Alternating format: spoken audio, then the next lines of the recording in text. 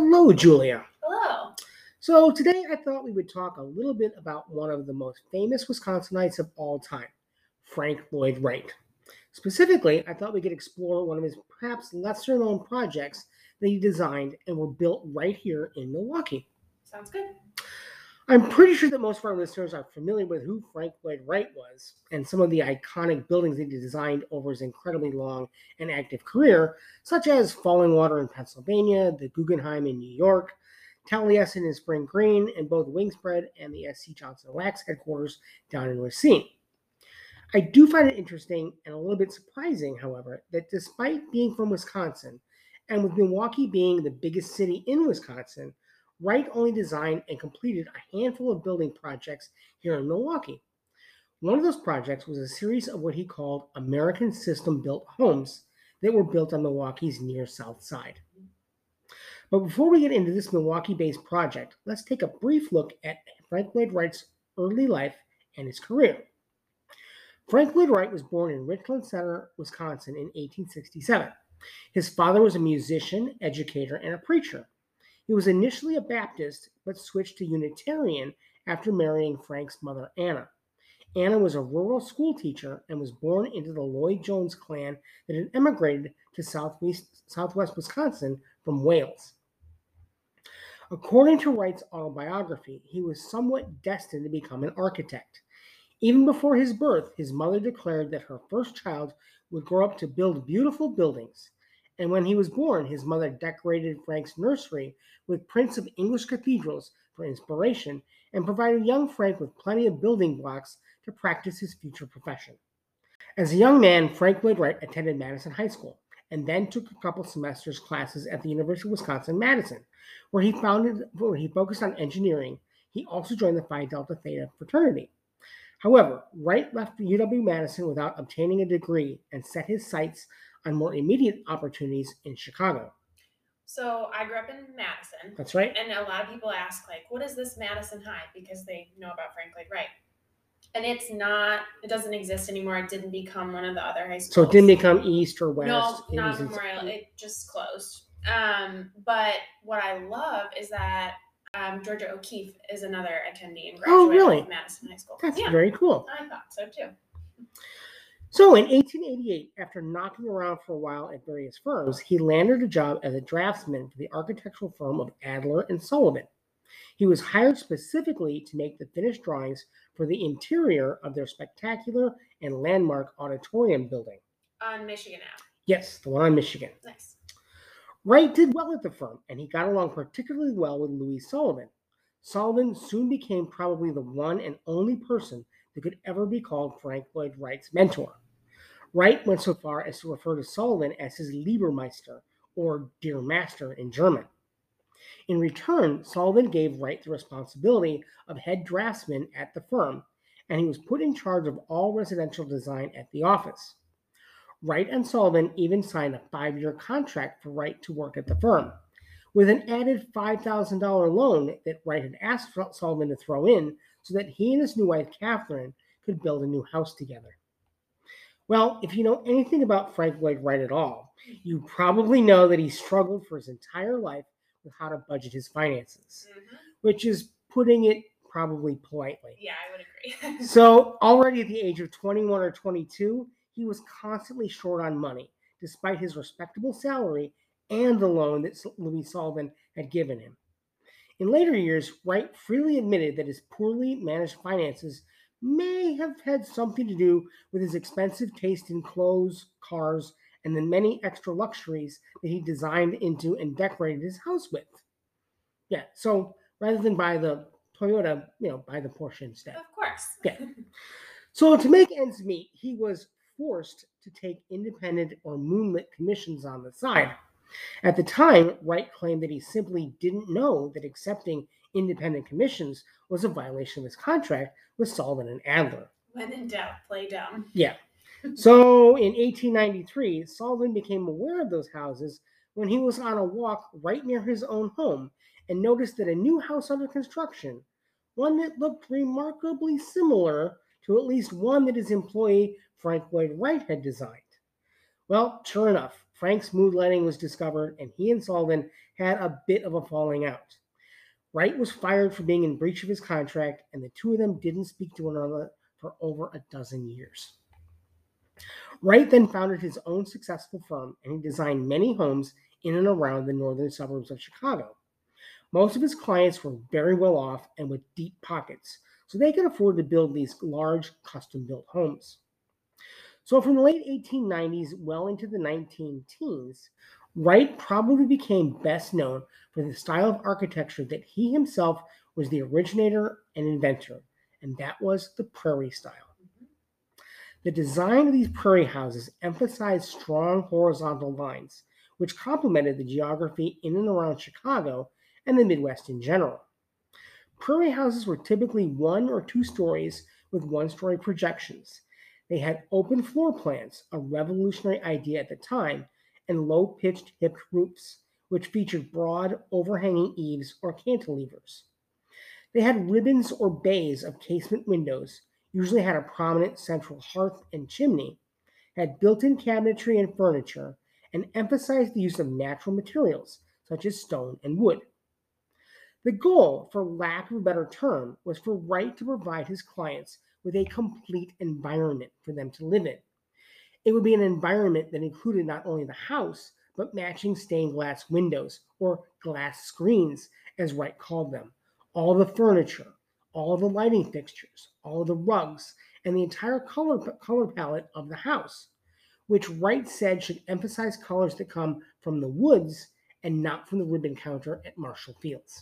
And I would add not just the contents, but the location of the contents within. Yes, there are stories of him actually putting things back where he thought they should be. Yes. Much to the chagrin of the owners themselves. But yeah. It's like pulling out the gift once a year for the person who's coming to visit you and then putting it away. Exactly. So some of the more famous examples of Wright's prairie style are the Roby, Coonley, Boynton, Martin, and Winslow houses, as well as his own home and studio, Taliesin, in Spring Green, Wisconsin. So we could go on and on about the prairie style, but what it probably most represents, and what is most important, is that it was arguably the first true American style of architecture. Up until then, American architects had been mimicking and copying all sorts of mostly European architectural styles like Gothic Revival, French Empire, Georgian, Neoclassical, and Italianate. Even the modern and extremely popular craftsman or arts and crafts style of the day had originated in England, not America. To make a pretty long story relatively short, it was at this time in his life that Frank Lloyd Wright was as successful as he had ever been, but he soon chose to make his life extremely complicated. In 1903, Wright was commissioned by businessman and Oak Park neighbor Edwin Cheney to design a new house for him and his family. While working on the house, Wright began to fall for his client's wife, Mama Borthwick Cheney. Well, the two of them fell in love, and in 1909, they picked up and they both left their spouses and their children behind. They ended up running off to Europe to escape the scandal and the negative press that went along with their affair. Frank and Mama decided to stay in Europe for a while, at least until the heat from the affair died down. So while in Europe, Wright produced and promoted a portfolio of 100 lithographs of his most significant works to that date, which was called the Wasmuth Portfolio. Today, this portfolio is now seen as a significant link between Wright's pioneering American architecture and the first generation of European modernist architects. In fact, Wright's portfolio is said to have influenced some of the most important European modernists, including none other than Le Corbusier, Mies van der Rohe, and Walter Gropius. When Wright and Cheney returned to the U.S., Wright chose to avoid Chicago altogether, and they set up shop in the small Wisconsin town of Spring Green. They had hoped that their new home and studio that Frank designed in Taliesin would serve as a hideaway from the scandal. Well, unfortunately, the scandal hadn't gone away, and it continued to follow the couple. Wright had difficulty obtaining new commissions. The local press branded the new house the Castle of Love or the Love Bungalow, and not all of the new neighbors were so welcoming.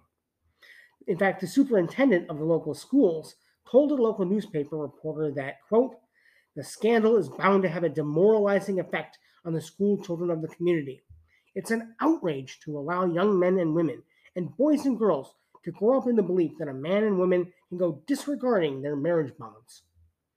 But of course, Wright didn't really care much for standard norms or conventions regarding marriage or relationships or really anything else.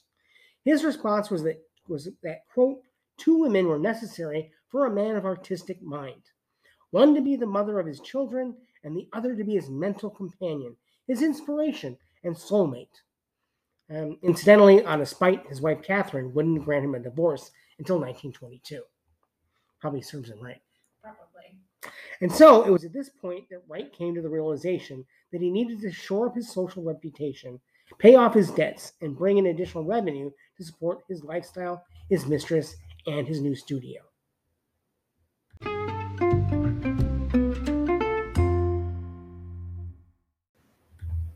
A Milwaukee-based builder named Arthur L. Richards and another partner named John Williams approached Wright and hired him to design a brand new luxury hotel in Lake Geneva, Wisconsin, called the Lake Geneva Hotel, which was located where the Geneva Towers condominiums are today. The hotel was completed in 1912 and it had all the hallmarks of Wright's prairie design, a low two-story horizontal building that was intended to blend in with the natural environment and the lakefront. The interior featured a large central hearth, tulip stained glass windows, large skylights, oak trim, delicate shades of green and brown, and custom designed electric light fixtures throughout the hotel. For the era, it was cutting edge and top of the line. Arthur L. Richards was not your ordinary builder. He was one of Milwaukee's most prominent and prolific builders in Milwaukee. He promoted himself as a real estate broker, builder, and developer who regularly built over 40 homes in any given year. His advertisements boasted that because he was buying 40 times as much construction material as the man building his own house, the prices he paid were so low that they would startle the average man. In addition to low prices for raw materials, he also bought real estate in bulk, further reducing the overall costs. But wait, there's more. He also had his own army of carpenters, electricians, plumbers, and masons, all of which allowed him to give you the lowest price with a guarantee of no overruns, and still allowed Richards to make a fair profit. It wasn't long after the Lake Geneva Hotel was completed that Wright and Richards started to hatch a plan that would complement their skills and profit them both. That plan was for a series of affordable, middle-class houses designed by Wright and manufactured by Richards, something they called the American System Built Homes. According to Wright, the idea for the design of an affordable middle-class home had been something he'd been thinking about for a long time. Yes, most of his previous clients could afford whatever money could buy, but the challenge of creating a well-designed house for Americans of average income was something he had always wanted to take on. By the 19-teens, a number of factors, including demographics, technology, and economics, were combining to change the very concept of what a middle-class home should be. And coincidentally, many of these changes played right into the concepts and designs that Wright had pioneered with his prairie-style homes, particularly open floor plans for family gathering. Middle-class homes were actually getting smaller than they had been in prior to the turn of the century. For one thing, people were having fewer children, and as a result, smaller families than they had in the previous century. A second reason why houses were becoming smaller was to compensate for the added expenses of built-in plumbing, heating, and lighting. In addition, single-purpose rooms like parlors, drawing rooms, sitting rooms, music rooms, and sewing rooms were seen as old-fashioned and were rapidly becoming obsolete. And lastly, basic economics were phasing out the use of domestic servants by middle-class families. American system-built homes were to be pre-cut and pre-packaged houses that you purchased out of a catalog through an authorized dealer of Wright and Richards. Each and every base model, and then variations or options, were to be designed by Frank Lloyd Wright, and every piece of construction material was to be pre-cut and packaged for delivery at Richards' dedicated factory here in Milwaukee, which reduced both waste and overall labor costs. Wright and his studio designed about 12 basic home models, most of which were designed in his distinctive prairie style. The basic models range from a one-story, one-bedroom called the B1 model to two-bedroom bungalows, the C3 model, up to a three-story, five-bedroom house called the E3. They also offered duplexes, the C and F models, and at least one apartment building design. Incidentally, we should mention that local architect Russell Barr Williamson was an instrumental member of Wright's studio team on the project. Any one of the basic homes could also be customized with different variations and options to make it a total of over 80 different combinations. For instance, each base model could have a flat roof, a gabled roof, or a hipped roof. Interiors could be trimmed in a number of different woods, and you had your choice of lighting fixtures and kitchen modules. And despite Wright's usual aversion to basements or garages, buyers could get both. In other words, you were getting a Frank Lloyd Wright designed home that you could customize to your liking in a number of ways, but at an affordable price. The least expensive design was the B1, starting at $22,750, or about $56,000 today, and the larger homes started around $5,000, but could go much higher. Of course, that affordable price meant that you were working out of a catalog with Wright's drawings, and you never actually met with Frank Lloyd Wright himself. And none of your customized touches could go outside of exactly what was designed by Wright and what was actually in the catalog. So, in other words, there were no change orders. Seems very unwright-like. Well, it's probably Richard's idea. Yeah, definitely. In today's world, it'd be kind of like buying a giant piece of IKEA furniture. Yeah. All the pieces needed to build an entire house would be packaged and shipped from the Milwaukee factory by rail to whatever town in America you lived in. Okay. Every 2x6 stud, floorboard, shingle, window, door, plaster, paint, nail, and screw was included, which would then be constructed at your building site by an authorized American Systems builder in your area. Keep in mind that the concept of buying a home out of a catalog wasn't exactly a new idea. Americans have been able to buy arts and crafts style bungalow kits through Sears and Roebuck catalog and others like Aladdin Homes for a number of years. What was different with the American System built homes was that you were getting a house that was actually designed by a famous architect. No, you were getting a complete home designed by the superstar architect of the day, and at a fixed cost, which truly was something rarely seen in any Frank Lloyd Wright project. Wright and his students at the Taliesin studio threw themselves at the project and produced 966 drawings for all the various house combinations. That's more drawings than for any other single project in Wright's entire career. The homes were both attractive and innovative at the same time. One particular innovation of Wright's was to design the house to be built with 24-inch on center studs instead of the usual 16. 24-inch studs allowed large casement windows to be installed in between the studs with no need for cutting and framing the windows, which of course cut down on costs. Like many Wright designs, the American Systems homes featured open floor plans, central fireplaces, employed the use of compression and expansion, and had a fluid connection to the outdoors. Even the smallest model, the B1, managed to fit 33 windows into just an 800 square foot house. That's amazing. Yeah. Another innovation was the new type of exterior stucco that was supposedly designed for cold weather climates called Elastica. Again, it was an attempt to cut down on labor and materials costs. Wright and Richards had high hopes for their home building and business. They signed a contract that gave Wright roughly $225 in royalties per house, and they estimated that at a minimum, they'd build around 225 houses a year, which would net Wright annual royalties of just over $50,000 a year, or just over $1 million per year in today's dollars. So Wright was really excited about this project. Yeah, clearly. Contingencies within the contract were made for licensing and shipping prepackaged homes to Canada, Mexico, and even Europe if there was enough demand. The royalty schedule went so far as to suggest they might sell tens of thousands of houses a year.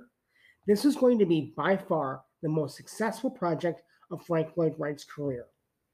So in the summer of 1916, at the corner of Layton Boulevard and Burnham Street on the south side of Milwaukee, Wright and Richards built 6 model homes that took up the entire city block to advertise their new venture. The site featured 4 duplexes and 2 single-family bungalows. Do you know that site, was it special for any reason? They just kind of picked it? Or What I do know in my reading and poking around is that neighborhood in particular had just recently begun converting from vegetable farms to neighborhoods. Okay. So my guess is that specific spot was available and it was affordable. Right. And offered them the ability to build 6 right next to each other. Not a lot of finagling with the neighbors. You see all of them right there. Yeah. Yeah. So they also put in place over a dozen licensed dealers for American system-built homes, and they began placing advertisements in Milwaukee and Chicago newspapers. One such advertisement from the March 4th, 1917 edition of the Chicago Tribune stated, quote, "The American system of home building enables you to secure homes correct and charming in design, perfect in taste, and intelligent in arrangement, putting at your command the services of Frank Lloyd Wright, America's foremost creative architect, without extra cost." Unfortunately, just as Wright and Richards were ready to provide the American masses with their new high-quality but affordable homes, the U.S. started preparing for war. And within only a number of months, the U.S. formally entered World War I in the spring of 1917.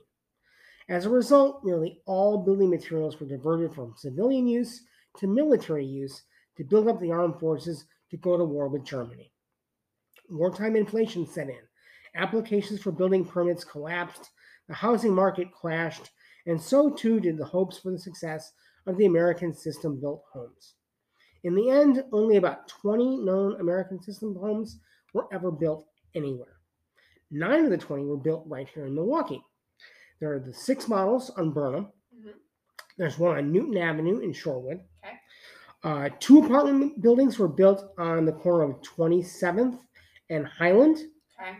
But those were demolished in 1973 to make the streets wider. Sure. And then the others are scattered around the upper Midwest in Madison, Oshkosh, Indiana, Iowa, and there's a handful in Illinois as well. Okay. So today, if you're interested in this particular piece of Frank Lloyd Wright history and architecture, you can always drive by or walk by the original 6 models at the corner of Layton and Burnham anytime you want. Yeah. And if you want to learn more and actually tour a couple of the houses on the Burnham block, go to the website wrightinmilwaukee.com for more information on their efforts to preserve and restore these houses and to get the details on tour dates. And I will say, often they're part of Doors Open. Absolutely. The block. And in general, these are not large houses. No. So the tour groups are fairly small. So generally, if people ask, we always encourage plan ahead. They usually only do them on Saturdays. It's been typical, and the capacity of the groups isn't large. So right, but they're well worth taking a visit. Definitely, very interesting. Yeah. So just to go back a little bit, we obviously know like World War I occurred, it ended, and they could have just picked up all the pieces and kind of gotten back to it, but they don't. Right. So yeah, the economy did get back to normal after 1918. Right. But just as their grandiose plans for hundreds or thousands of homes fell apart, so too did their personal relationship. And another non-surprise. And in the end, the lawsuits got thrown around, and they both needed lawyers to iron out their differences. It said that Wright never even mentioned the American system-built homes ever again.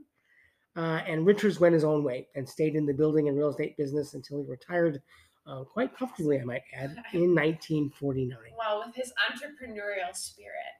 You know what I think is interesting? Because obviously we get lots of people who come to Milwaukee and sort of have the same reaction you do. But Wright's from Wisconsin. Why aren't there more? There's no more. There's nothing. There's, other than the system built, there's the church and then the 2 private homes. It's a pretty small list. But it's not just this like plan. It's sort of like, think of the world domination of the house type that they're taught, like how different the landscape would be if it had actually succeeded. Oh, absolutely. It's fascinating. I mean, if you go in particularly the B1 model Yeah. on Burnham, it is a tiny house. Tiny. But it feels bigger than it is. Yeah. It's really a comfortable house. And it's remarkable. Yeah. You kind of wonder, even if it had limped along, but made it to, I don't know, but they have made it through the Depression, but the housing boom after World War II is even bigger. Throughout the 1920s was a huge, But I'm, thinking about. I mean, think if if you saw all those like typical Milwaukee or Chicago or Cleveland bungalows with the jerkin head roofs. Yep. Imagine them all being Wright designed. That's what I'm thinking, though. Like, small bungalows. If they'd survived the First World War, and then even built a couple thousand, the influence of that. You're right. It could have changed it literally could have changed the landscape of our entire country. Yeah. And it's interesting too, not a ton of people, if they're newer to Frank Lloyd Wright, they kind of, they know Oak Park or some of his more landmark, the Unitarian Church in Madison, but his work on Usonian houses and this sort of ideal living model is an idea he came back to again later in his life. And it's very different from this in the general sense of like how this was organized. That doesn't have that same, like the Richards component doesn't exist. But idealized living. Because again, a lot of those projects on a one-off, they always seem to like exceed their budgets. Yep, definitely. Several times over. Yeah. And so it's interesting. You had the Wright influence, and Richards kept it. He kept it in line as far as costs. Yeah. Something that it seems like nobody else ever did with him. No. Not the Johnson family down in Racine. No, nobody. I mean, no one.